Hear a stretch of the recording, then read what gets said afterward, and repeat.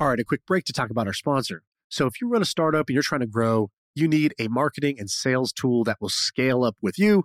Check out the HubSpot for Startups program. You can save 30 to 90% on the CRM, which is going to help you increase your leads, boost your revenue, and just keep your whole team organized as you're trying to grow. HubSpot for Startups is trusted by thousands of startups all around the world. And you should go check out if you're eligible to join the HubSpot for Startups program and take your growth to the next level. Visit HubSpot.com/startups.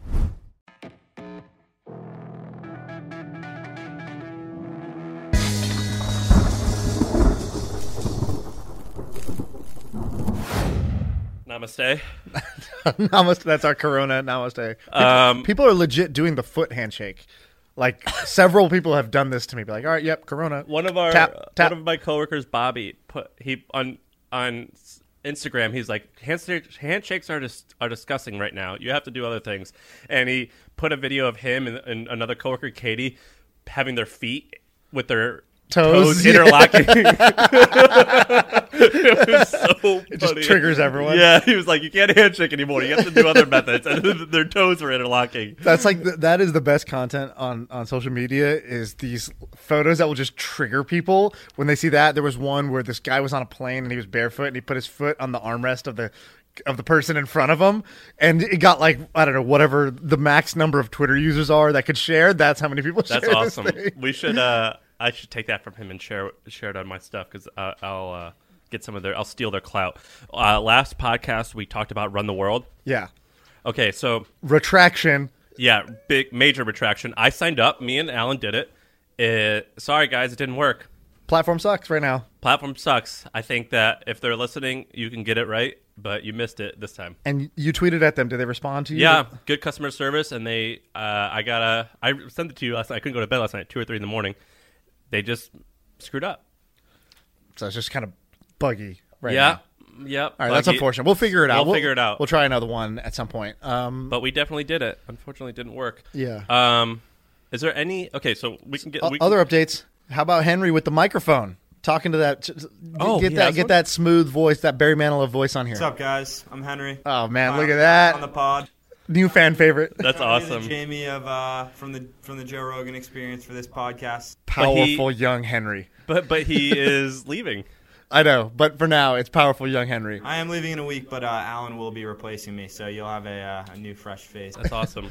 So now when we need to look stuff up, and then Henry finds the information because we don't know what the hell we're talking about, now he can say it into the mic, which is great. Are there any other updates that we have to talk about? Run the World didn't work. Henry has a mic. No, that's good. We asked people to subscribe and unsubscribe and send videos. I don't think it worked. Don't think that worked. But podcast is growing anyways, so I feel happy. We're up, I think, 55% since last month.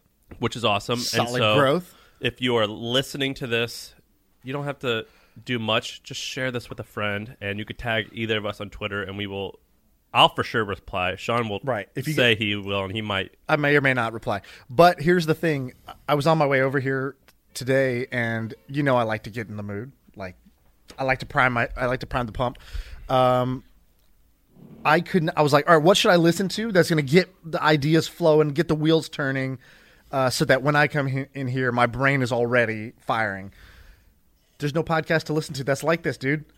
I hate to say it. There's no other podcast that does this, where it's like, there's a lot of good podcasts where it's great storytelling, great interviews, but nobody is playing mental hopscotch with ideas, and so I couldn't get anything to get me going. But it's a good sign for us. When I wasn't here, Stu did it, and I listened to it, and I loved it, and I loved the notes even more.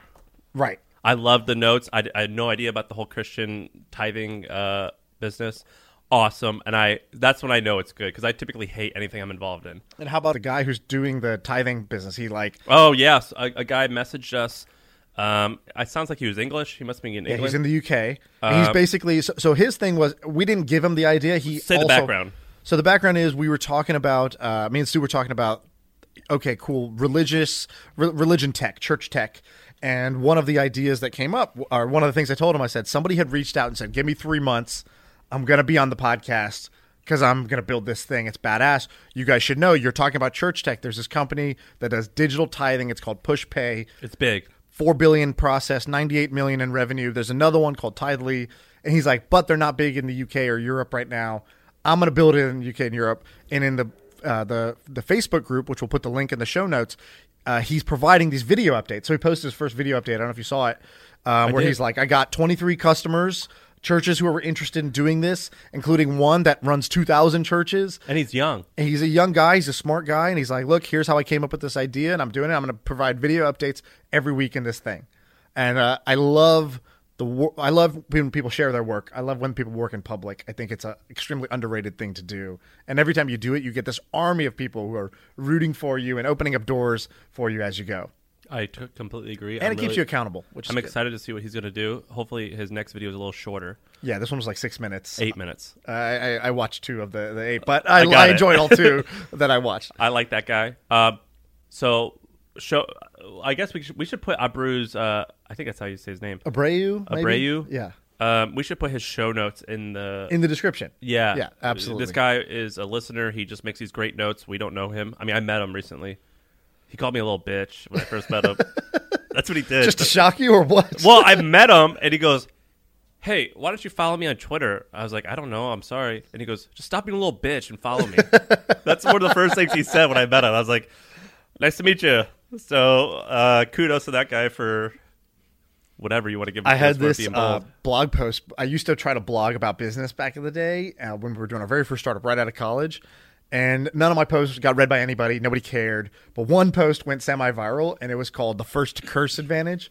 And basically I was saying how in a meeting, the first person who uses a curse word sort of establishes himself as the person who just doesn't give a fuck about the they put themselves in a position of power. Right. And it also builds a different level of rapport because you're obviously using informal language with somebody else. And you're demonstrating that you're not seeking their approval in a way.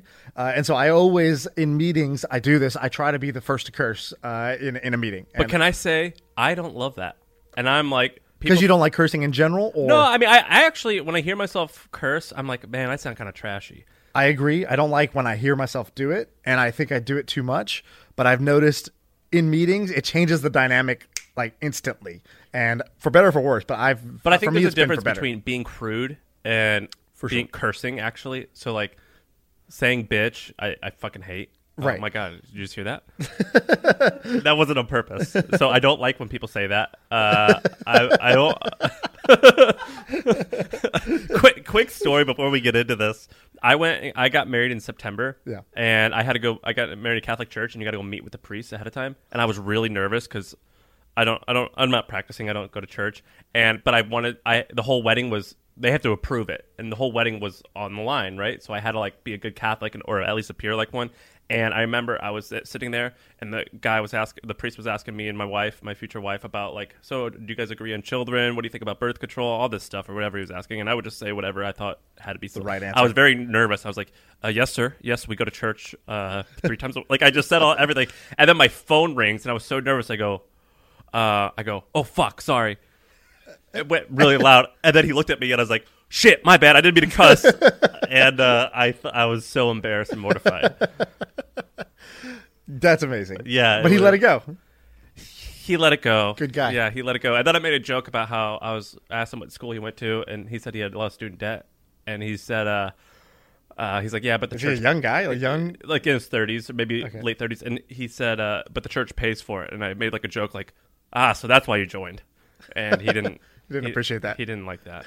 You want to get into it? Yeah, let's get into it. Can you make that bigger? Curly girl hair. So you guys in Trends did a post about the natural hair movement. Yeah, that's a big thing, and mixed race and black women. And so talk a little bit about what was in the report, and then I'll tell you sort of what I've seen separate from that. It sounds like you're more interested in it. You tell me what was in it. All right. So I'll start with so my sister-in-law has super curly hair. And if you've never seen Sean, he's Indian. I'm Indian, and she's Indian, and she's got super curly hair. And curly hair takes a lot of maintenance, right? Like, gets humid, boom, it's frizzy, and you have, like, there's this episode of Friends where Monica's hair is like an afro. That happens, or it's flat, or you want to straighten it, or whatever. It's a lot of maintenance of curly hair. And so she was telling me, she's like, yeah, I downloaded this, like, I joined this thing, I bought this PDF that's called the Curly Girl Guide or something like that.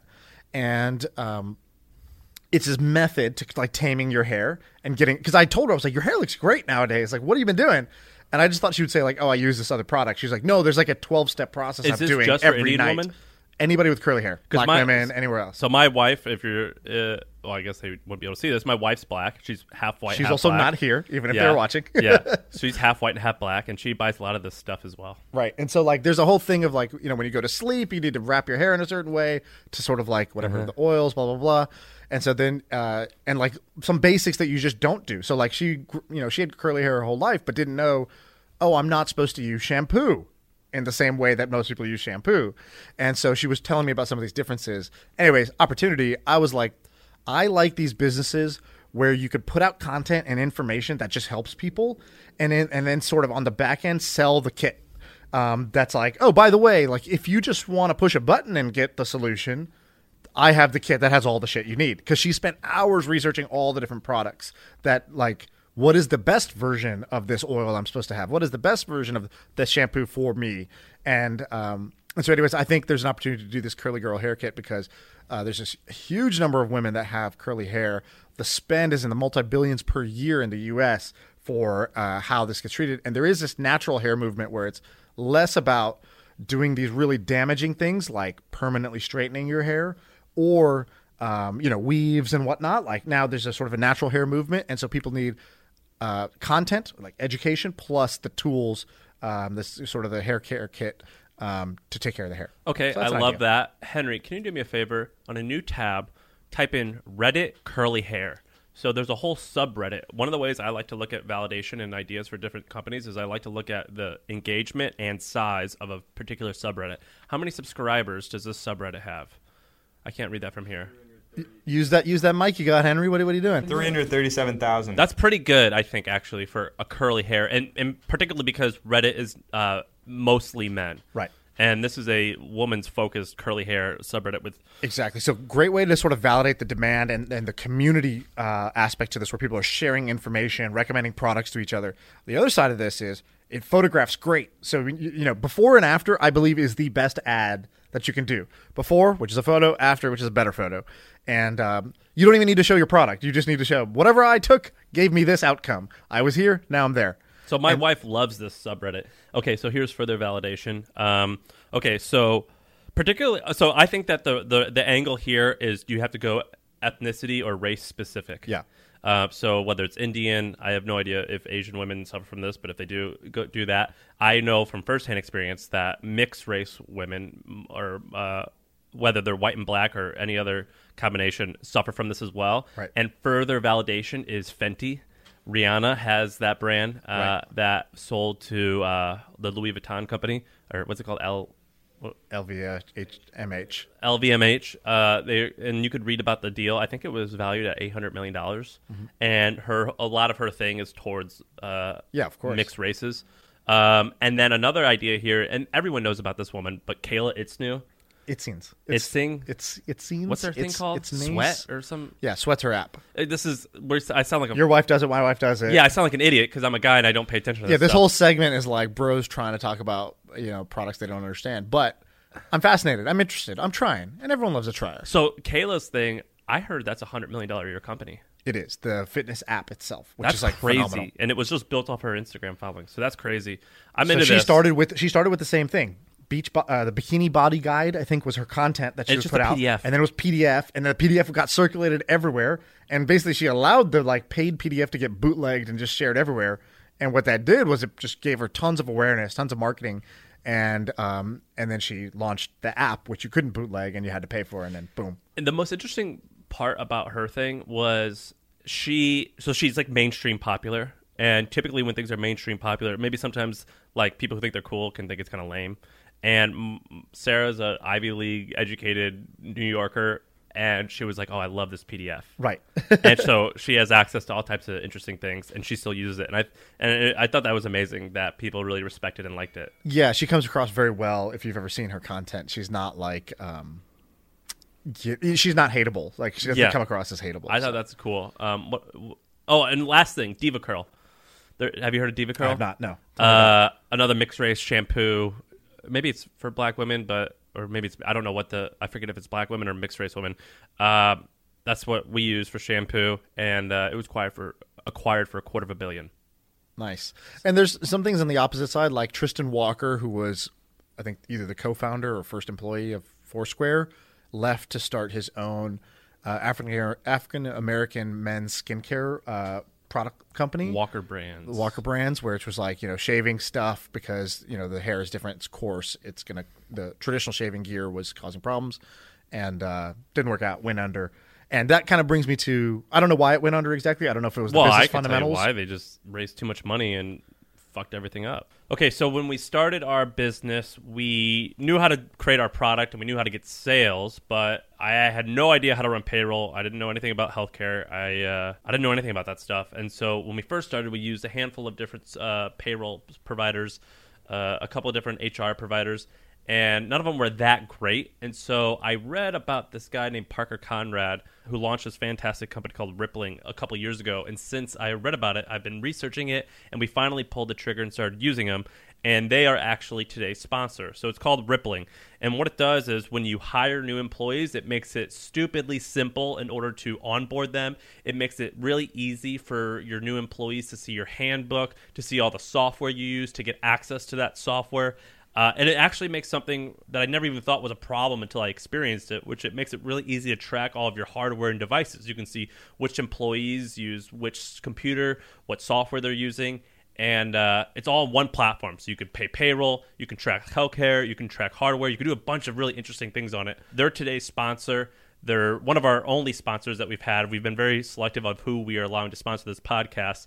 And we worked with them this time because I use Rippling personally, and I love it. So give it a shot, rippling.com. That's rippling.com. Atrium folded. Yeah, so Atrium is a company that has raised $70 million? $75 million. $75 million. You made a great comment that I've stolen and I've told everyone. But basically, Atrium, what they did, they never did anything really, unfortunately. They tried to do a bunch of things. So at first, it was almost like you'd pay a flat fee and get a service done.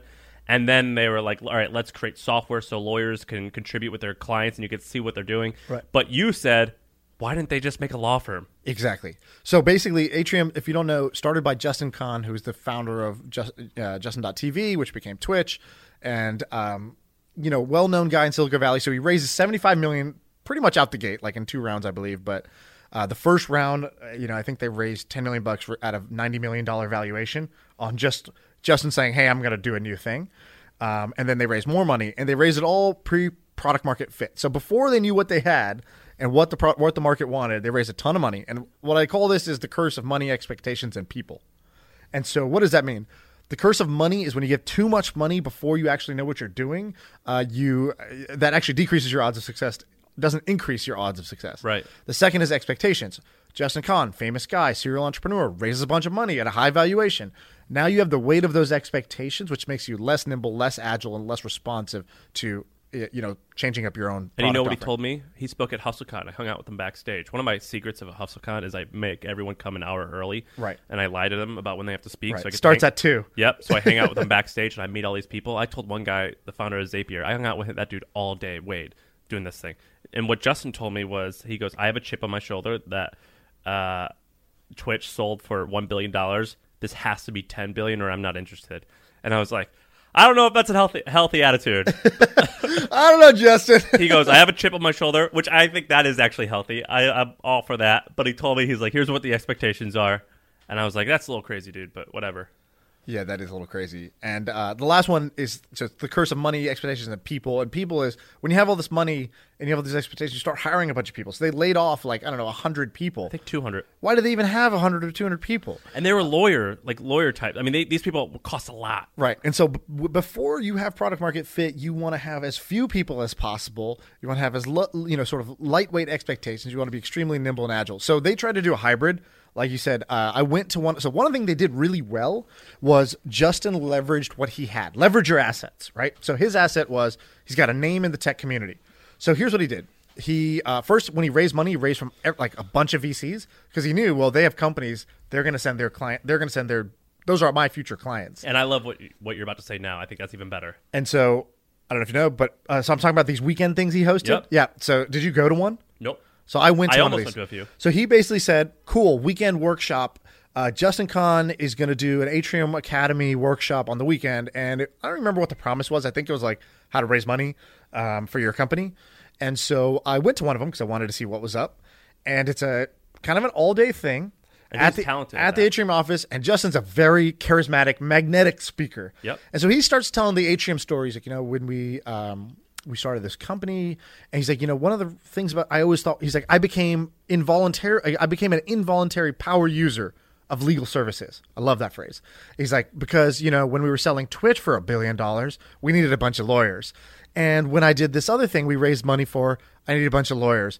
And I do all these investments, and I need a bunch of lawyers. So I just realized, man, the legal system sucks. And everyone's nodding their head. And he's like, it's weird that you don't know the price of something. They bill you by the hour, so they're incentivized to spend as much time and bill you as much as they can. You want it fast, and you want to know your price. We're like, yeah, you're right, Justin. I do want that. And he's like, the second thing is, he's like, why? I looked into it. Why isn't there a competitor? No. The second one was, he's like, I was having dinner with my friend who's a lawyer, and I asked her, what do you guys use for project management?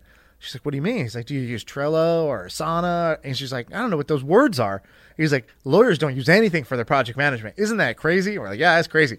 Last one, he's like, so then I was like, why doesn't somebody start a competitor? He's like, I realized there's some legislation that says you can't start a law firm. And I'm going to butcher what the actual legal problem was, but like, there was a rule. You cannot start a law firm unless you're a lawyer, and unless you've been a lawyer for a certain amount of time or whatever it was. He's like, so that's why no outsider has done this.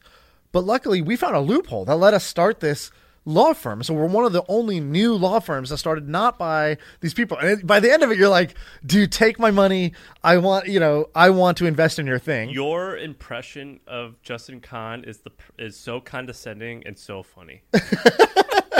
I don't mean it that way. I was impressed. I'm trying to say he told this story and I was eating it up.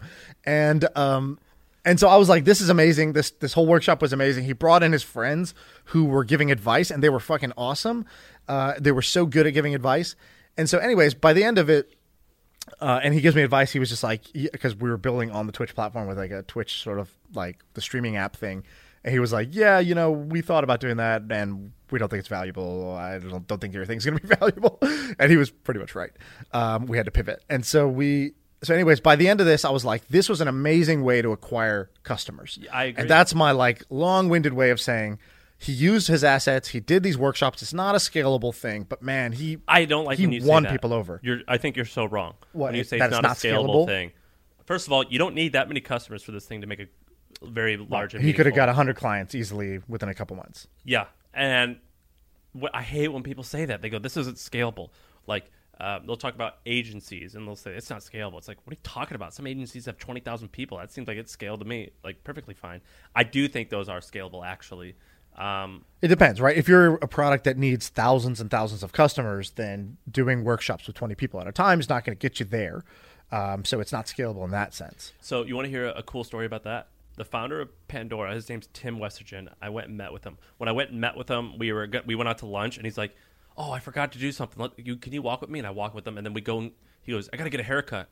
And so I just sit next to him, and this guy's worth probably $600 million. We go to Supercuts, Right? And he gets a haircut for $12, and we're sitting there in the barbershop. It's on a Tuesday at 1:00. No one's there, and he's telling me this story. I go, "What did you used to do? How'd you grow Pandora?" He goes, "Here's what I would do. Monday through Thursday," he goes, "I had a COO who ran the company. He goes, this was I think it was a little bit before social media was around. He said, I would email people and I would say, I'm going to be at this library in New York at this time. Any Pandora users in the area, come and talk to me."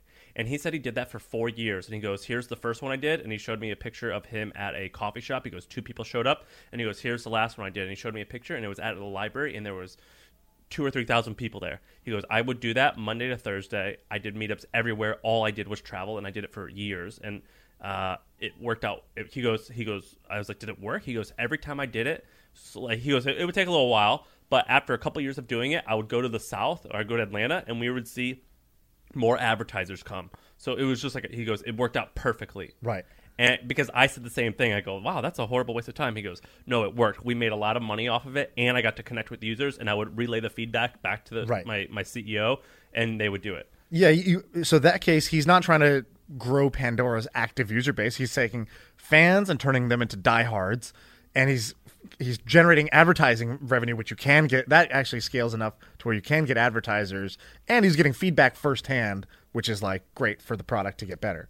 That's a dope story. It's a dope story. I love that story. There's a clip.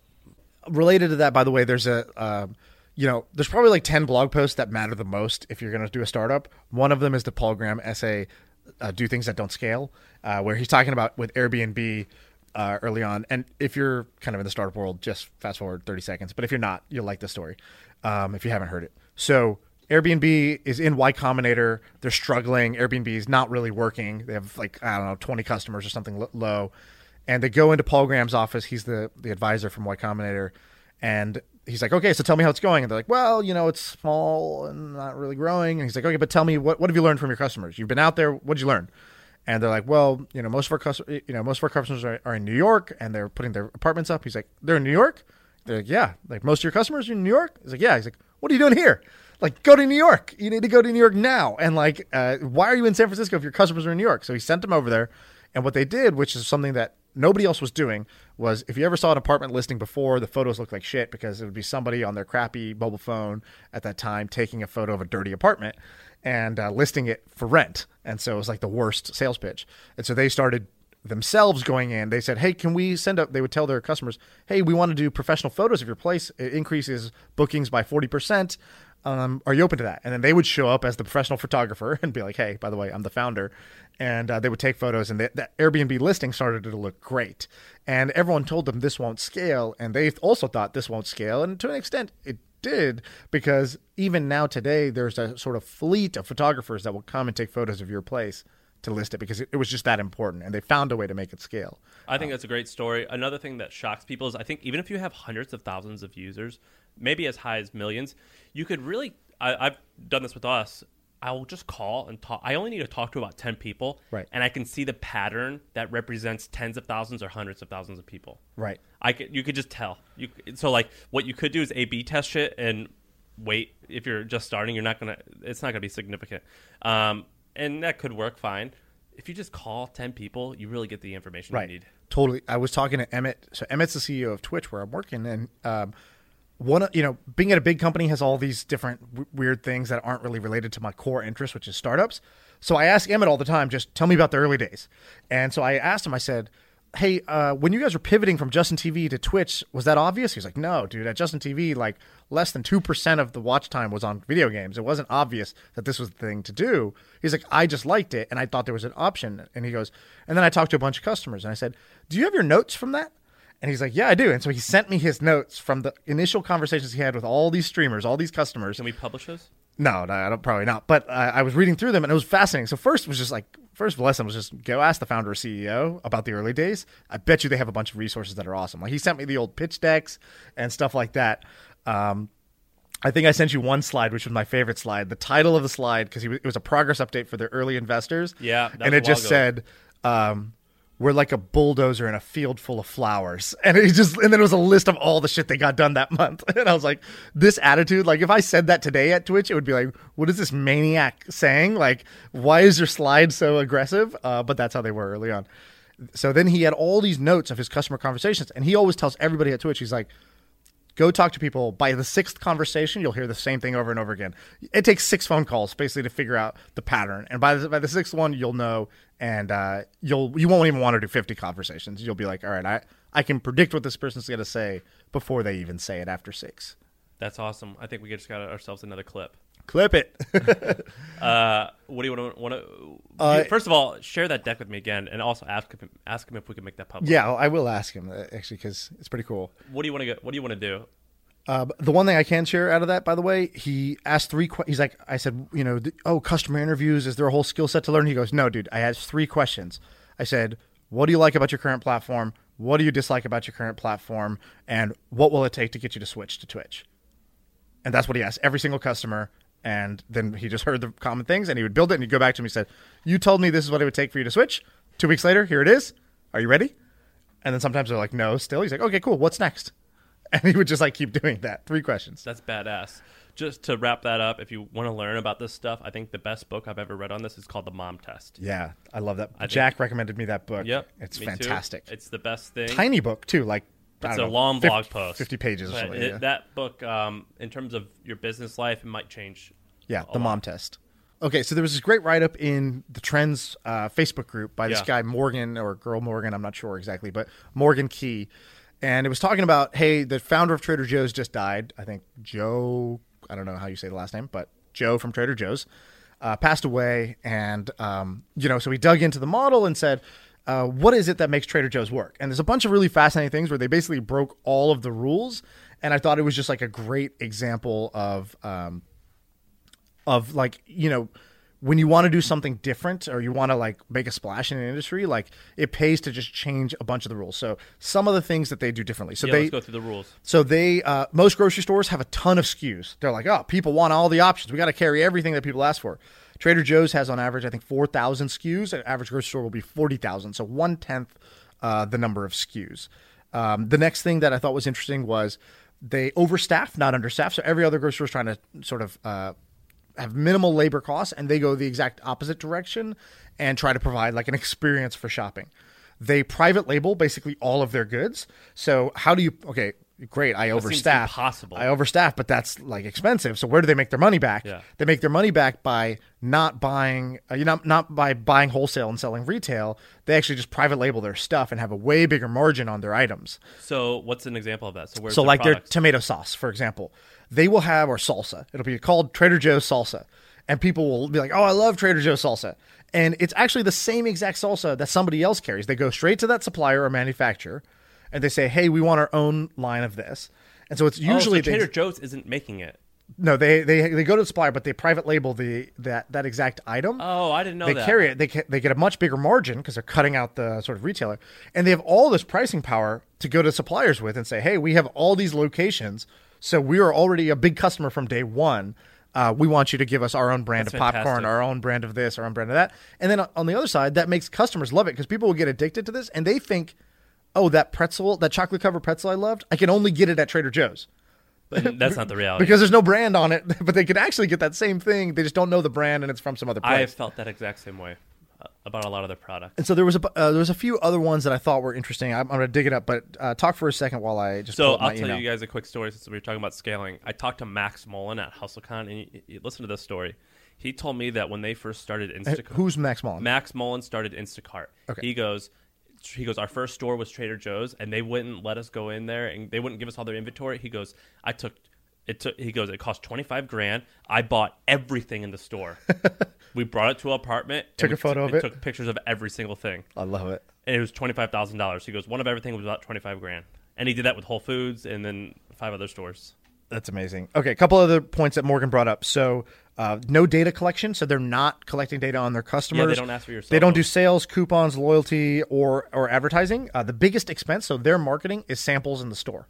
So they go above and beyond on samples and don't do a whole bunch of other promotional stuff. They expanded very slowly, so they have about 500 locations after 50 years.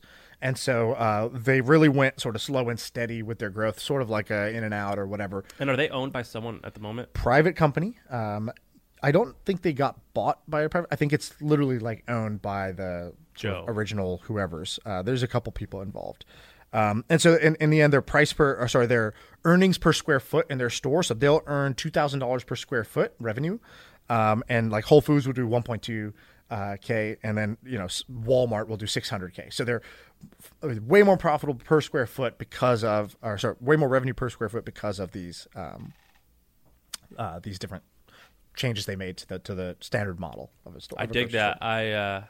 We should. I don't know why we didn't. We should publish that. I think it's a $10 billion company overall. I thought they were owned by Aldi's for some reason. You might be right. I don't know on that. But shout out to Morgan. I thought this was a great breakdown. Love it. Do more of that in the groups. We love this stuff, and we'll share the information because, more people need to learn from this stuff. So that's actually an interesting take, which is what are the interesting components that make something special? So we're doing this thing that we're going to publish on Tuesday on hotels, and I thought that was really interesting. And so it's not live yet, so I haven't been able to read all of it. But basically, a lot of the largest hotel chains, what they do is they don't actually own the property. I mean, or sorry, sometimes they own the property, but it's all franchised. Yeah. And so 90% of their money is made via franchising. Hiltons, Marriott's, whatever. Yeah, I had no idea. Yeah. And so that's one of like the secret sauces, which is you have to do franchising, and it's really expensive. Like, could be $10 million to start a Marriott franchise. Right. Very expensive. That's not that expensive. 10,000? That's cheap for a Sorry, franchise. I said 10 million. Oh, 10 million. Okay. Like, it could be millions of dollars. Okay. Yeah, that's a lot. It's crazy. And so what we've been doing on Trends, and what I've always loved doing, which is what's like the thing that makes something special. What makes it tick? Yeah. So for example, with software, typically it's just what makes a great software business is like I'm just riffing here, but I'd have to find the exact numbers, but it's like is the annual revenue per customer at least $5,000? Can you make it so churn is only 4% a month? And then there's probably only one or two more rules, but it's usually churn, and can it be at least $5,000 a year For a SaaS business you're talking about. Yeah, and so I love seeing those like. Yeah, so what investors do is they see so many deals and they talk to so many founders, and they do this for a number of years. They get to see how these play out.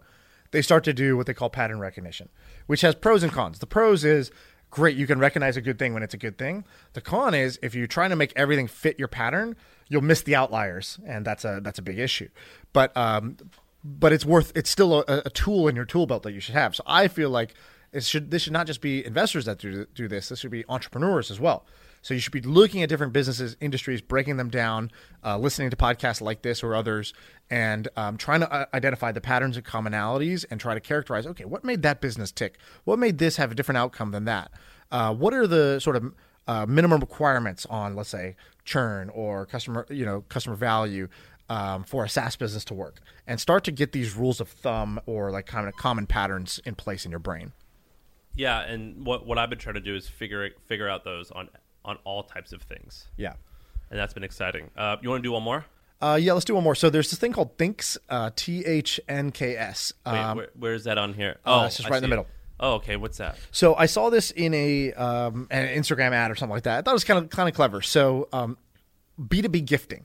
So what Thinks does, or I think it's probably thanks that they're trying to do, which is saying thanks. Oh, that's stupid. I hate cute spelling. Yeah, cute spelling kind of tripped them up there. So what it does is it's like from your phone, you can instantly just send a little gift to any business acquaintance. So it's like you can send a bottle of wine. You can send a box of chocolates. You can send an Uber ride. You can send $25 Amazon thing, whatever. So they have a whole bunch of different digital gifts that are. It just looked in the ad. It looked frictionless of like how easy this would be to just send this little thank you to everyone. So for someone like you guys have advertisers. We have guests that come on the podcast, and I know I would love to send them gifts. I know that I should. I know these little things go a long way, even though it just seems like they shouldn't. But I don't take the time to do it. And so I think if somebody actually made a really good B2B gifting platform that did both the actual gifting, so being able to send it to your contact, but also the sort of accounting for it, so keeping track of it in a spreadsheet and all that stuff, maybe helping you expense it. I think that could be a big business. I think a lot of salespeople would use this. I totally agree. The way, what are you pointing? Did he do that? No, there's a company called Alice, and they do artificial intelligence-powered B2B gifting. It's really cool. They basically scan your social profile, and they figure out what your interests are. They send you an example of a gift they want to send to you, like on behalf of a company, and then you're able to either donate the value of that to a charity of your choice or pick from the marketplace a gift of similar value. That's badass. I like that. What I would do one or two things. The first thing that I would do is I think the way that I would set this up is I would make it pretty heavy on Slack or integrate with Salesforce. So we've built a couple Salesforce plugins that we love, and other people have asked us to give it to them. What's an example of one? I'm not involved in our Salesforce thing, but basically, like one example is we've connected our QuickBooks and our Salesforce really effectively, which was previously a really hard problem. I mean, that's real nitty-gritty accounting stuff. Gotcha. But it was really frustrating. Another thing that we built in Salesforce was the way that we built our business is we can get a line of credit on our invoices. And we've synced it all. We've synced it all up, so our bank knows which invoices we have based off Salesforce and things like that. Right. And it's really effective. But what I would do in this is I would hook it up to Salesforce or Slack, and I would make it so you could send coworkers as well. And basically the boss puts your credit card down and he allocates it, or she allocates it, so every employee gets automatically like some number of $10 to $200 a month. Right. And you can like type in like send Henry a gift at San Francisco office. Right. And like, for example, I buy gift cards for people all the time where someone has done something really cool, or like Edie was saying her car's, I don't know, if her car's messed up, I'd be like, send Edie $100 Uber gift card. Right. I think that would be fantastic. And the way that I would build it is that it would remind every employee how much balance they have left at the end of the month, so you for sure know it's going to get used. That's really interesting. And I would also look at what's the fruit baskets that are popular? Edible arrangements. Edible arrangements, yeah. I would look at I would go. They crush. I think they're publicly traded. Yeah. I would go and read all about how they do it and where they say are the biggest markets for their B2B clients. Is it real estate agents who need to, always be out there? Is it sales? Is it, I don't know, whatever else. So there's some stats that are on here. I don't know who added these, but great. 89% he did. Alan did. Nice. Alan, shout out to Alan. 89% of C-suite execs believe that gifting brings people closer together. Okay, love it. And then after receiving a gesture of appreciation, individuals feel like sort of the rule of reciprocity. Yeah. So 56% more likely to reciprocate, and I think it's great. I have a friend, Greg Eisenberg, who's all about gifting. Ramon is a great gifter as well. He's almost obnoxiously good. Yeah, and so they just are so thoughtful. And by little things that go a long way. It just makes you love the person. Yeah. So another thing I would do to run this company is I would go to, it's a book called Influence by Robert Cialdini. He's got this thing called the Rule of Reciprocity. It's summed up in basically, I can do a favor for Sean, and he's going to do a favor back to me, even if he didn't ask for me to do him a favor. And it is likely that he will repay me back in a disproportionate amount. So, for example, there's been times you could like go up to someone and you could be like, "Hey, you want to? Can I give you a Coke, or can I give you like this small $10 gift?" And I could be negotiating with you for selling a car and get a deal. Right. Or, for example, I could say something like, "Hey, can you grab my mail? Or let me grab your mail for you when you're out of town." And then 2 weeks later, I could be like, "Hey, can I borrow your car for 5 days?"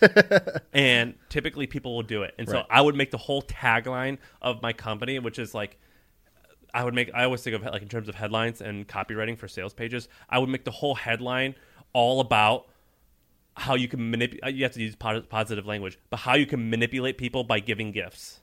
I mean, what would your headline be? I would go to that book, The Rule of Reciprocity, and I would find an interesting. Find a great. In fact, maybe that's what the headline would be. It would be the definition of the rule of I would make it look like a definition: rule of reciprocity, like noun or something, and like defined as inadequate or disproportional given in response to a gift. Yeah. In other words, we help you make more money. So theirs is, I just went to their website, growing business with gratitude, build strong business relationships through efficient, personalized, and thoughtful gestures of appreciation. That's whack.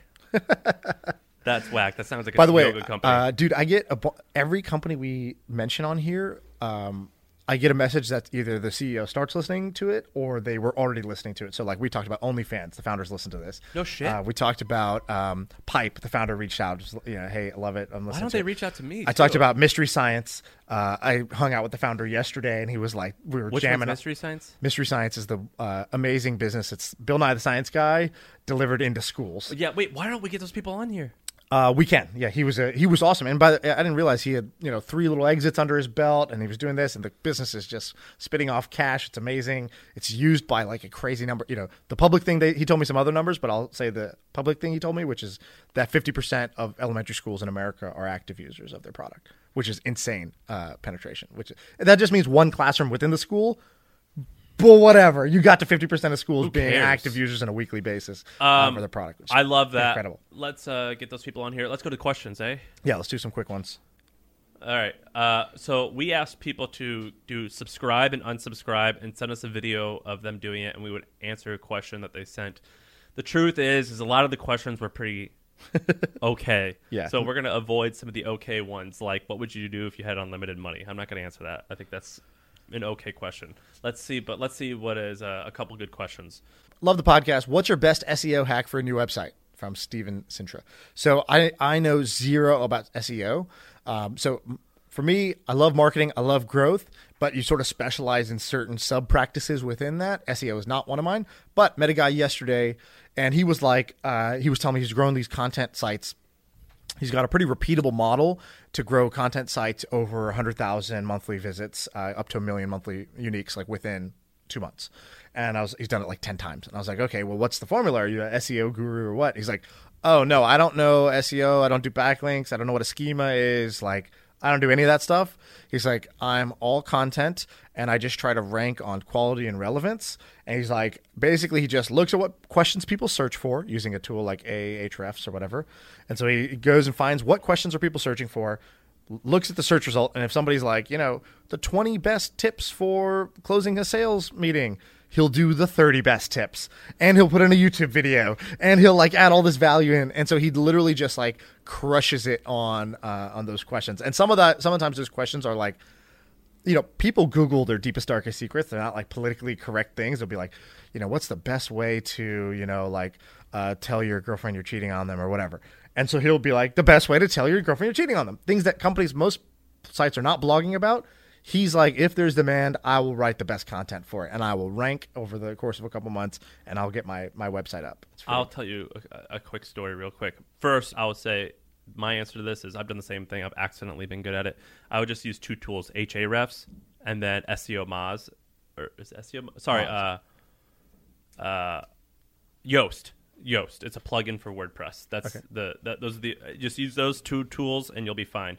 And when YouTube first started in 2000, from 2010 to 2009 to 2012, I had a YouTube channel that had tens of millions of views. And all I would do is I would find words, things people were searching for, and I would put a video with that exact same title, and then I would make it just a picture and not actually a video, the clickbaitiest picture, and then I would sell space on that video as background music. And I made hundreds of dollars a month when I was a senior in high school doing that. And so if you ever want to see a thumbnail video of a guy, my most popular video, they took it down. It's called Black Guy Beats Up White Guy. So people were searching for that. Oh, yeah. Oh, man. And you could just type in, and what you could do is you could just type in the word white, and it would autofill, or type in the word like fight. Right. Fight videos were popular, or probably still are. Look at the autocomplete. And it would all autocomplete. I did that same thing, and for some reason I learned that those fight videos did great. Okay, another question. So Robert asks, what big picture thing should I be looking at for my podcast to be profitable? It's a medical podcast where I talk about certain diseases and interview people who have them. And then he shouts out the name of it, which is The Patient Will See You Now.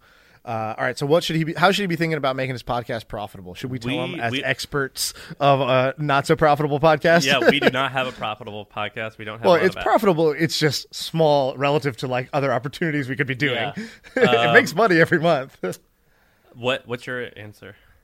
I would basically not try to go for big. So podcasts, you can either go big audience ads, or you can say my podcast is lead gen for other things that I do. And so like I've gotten more value out of businesses and investment opportunities coming from this podcast than the ad revenue we get every month. And so similarly, I think here, if the people who are going to listen to this podcast, they might be patients with a certain disease. You might be able to sell some premium ad spot to some pharmaceutical company, but you probably don't have the scale. And so instead, what I would be looking for is I'd say, cool, if I had a podcast with 5,000 doctors listening to it every month, what can I do with that community? What other adjacent opportunities, business opportunities could I create out of that loyal community? And so I'm a big fan of just build the tribe first. The opportunities reveal themselves as you go. And that's how I would go about it. I wouldn't try to do ads for your podcast. I've got nothing to add. I think it's a good idea. Cool. You want to do one more? Yeah, let's do one more. Okay, first 3 months of your business. What are your first 3 steps? Very generic question. Is that even useful? Okay, let's combine it with best. Man, some of these people, they ask the most general questions. Yeah, okay, here's some advice. I have a phrase, ask a better question, get a better answer. So ask a specific question. Don't ask in the first 3 months of a business, what are your first 3 steps? It's like saying what art is good. Right. Or how do love you? Like, yeah. what? Like, I can't tell you what. It's like, how do you do art? It's like, I don't know, man. You want to talk about like oil painting, the Renaissance era? Let's talk about that. Okay, here's a question that I will ask to entertain myself here. What's your favorite interview question when you're interviewing somebody for a job? On a scale of 1 to 10, how lucky do you think you are? Nice. Where'd you get that from? When I interviewed at Airbnb, the founder asked me it. It's the Jeff Bezos question. Did he? He was I think the originator of it, or made it popular at least. They asked Cool. Jeff Bezos, "What's your favorite question?" He said this, and now Joe a bunch of Gebbia us have stole this. Joe Gebbia asked me it, and I told him a 9 or a 10, and he said why, and I explained to him why, and I go, "Why'd you ask me that?" He goes, "People who say they're really lucky are the people I want to be around." And I was like, "Why do you think that?" And he goes, "Well, if you're lucky, if you think you're lucky, you must be talented and things just fall in your place, or you actually are lucky, and I want to surround myself with lucky people. I don't want to be around unlucky people." Yeah, the specific of the question is, how lucky of a person do you think you are? 1 to 10. 1, 2, 3 is like, I'm not very lucky. I don't consider myself a lucky person. 4, 5, 6 is, I think I'm decently lucky, average, and I think I know why. Or sorry, I don't know why. That's just how it is. And then the sort of the 8, 9, 10s are, I consider myself a very lucky person, and here's why. And you want people who are either, if luck is a thing, you want them around you, just like he said. Or if they're not, you want people who are optimistic. And, when you're building a young business, you need optimistic people. And then the why part is interesting too, because some people know how to engineer serendipity. They know how to engineer lucky situations for themselves, or they're looking out for situations where they may be getting lucky and pounce on those opportunities. And that's, again, somebody you want in an early business. And then I'm going to ask you the same question, and I think I know what yours is, but I'm going to say another one that is deadly. I love this question. And this is when you back channel on someone and you want to ask about, so let's say I'm interviewing Henry and you're his old boss. And Reference check. I'll go, Sean, what would you give Henry out of 10? Just say a number. I'll give Henry a 7. Okay, and you're going to give him a 7 because you don't want to completely shit on him, but you also want to be realistic. And so I would say, okay, well, what can he do to get the remaining 3 points? What can make him a perfect 10? That is the only way I've ever found to get critical feedback on a person, other than saying, "What are they bad at?" Well, they're pretty good, or like that's what they'll always say. Yeah, for sure. Because people, like you said, want to be polite, and then people also don't want to lie based on their own experience. That is the best way I've ever found to get it. Love it. Okay, yours. Good reference check question for that specific thing. Yeah, I know what it is, and you should tell it. I don't remember what, because I've told a story once, but I don't even remember what it was. The founder of Second Life told me once who you are, who you want to be, or this one. Yeah, this is a good one. Yeah, I love questions like this. I ask this in job interviews, but I also just ask this in social situations to be awkward. Say, hey, we're going to play a little game. I want you to fill in the blank. First thing that comes to mind, first answer, best answer. I'm going to say the first part, you finish it. And I'll say, life is, all right, Alan, let's play. All right, sorry, Henry, you have the mic. So let's play. First answer, best answer. Answer as you go. Life is great. People are Tough. I am Henry. Oh, okay. The middle one was the only good one. Yeah. So, and then you use it to sort of have a little bit of conversation. You try not to judge people too much off the top of the mind, but I actually just think this is useful for yourself. So this is like your core outlook. It's like, what's life? And you said life is great. Cool. Optimistic, sort of grateful person. Then you said people are tough. That's interesting. Why'd you say people are tough? Do you have a girlfriend? Yeah, I do. Are you guys at a good spot? You dealing with some stuff right now? You are? Yeah, totally. That's what I would What's a say. situation where people have been tough? Tough to deal with. I don't know. Right now, I'm trying to like figure out where I'm going and figure out what job I am ultimately gonna get a career I'm gonna do, and it's just tough. Just communicating with other people and getting them to realize what you want and making them see what you see in yourself. I guess. People are tough to persuade or tough to get on your page. That's a great question. You totally have you could see what he struggles with and values. Yeah, and then the last one, which is I am, and you went with Henry, which That's is a a very lame answer. literal answer. Yeah. If you were going to do another one, what would it be? I am. I don't know. A student. I don't know. I don't know. Okay.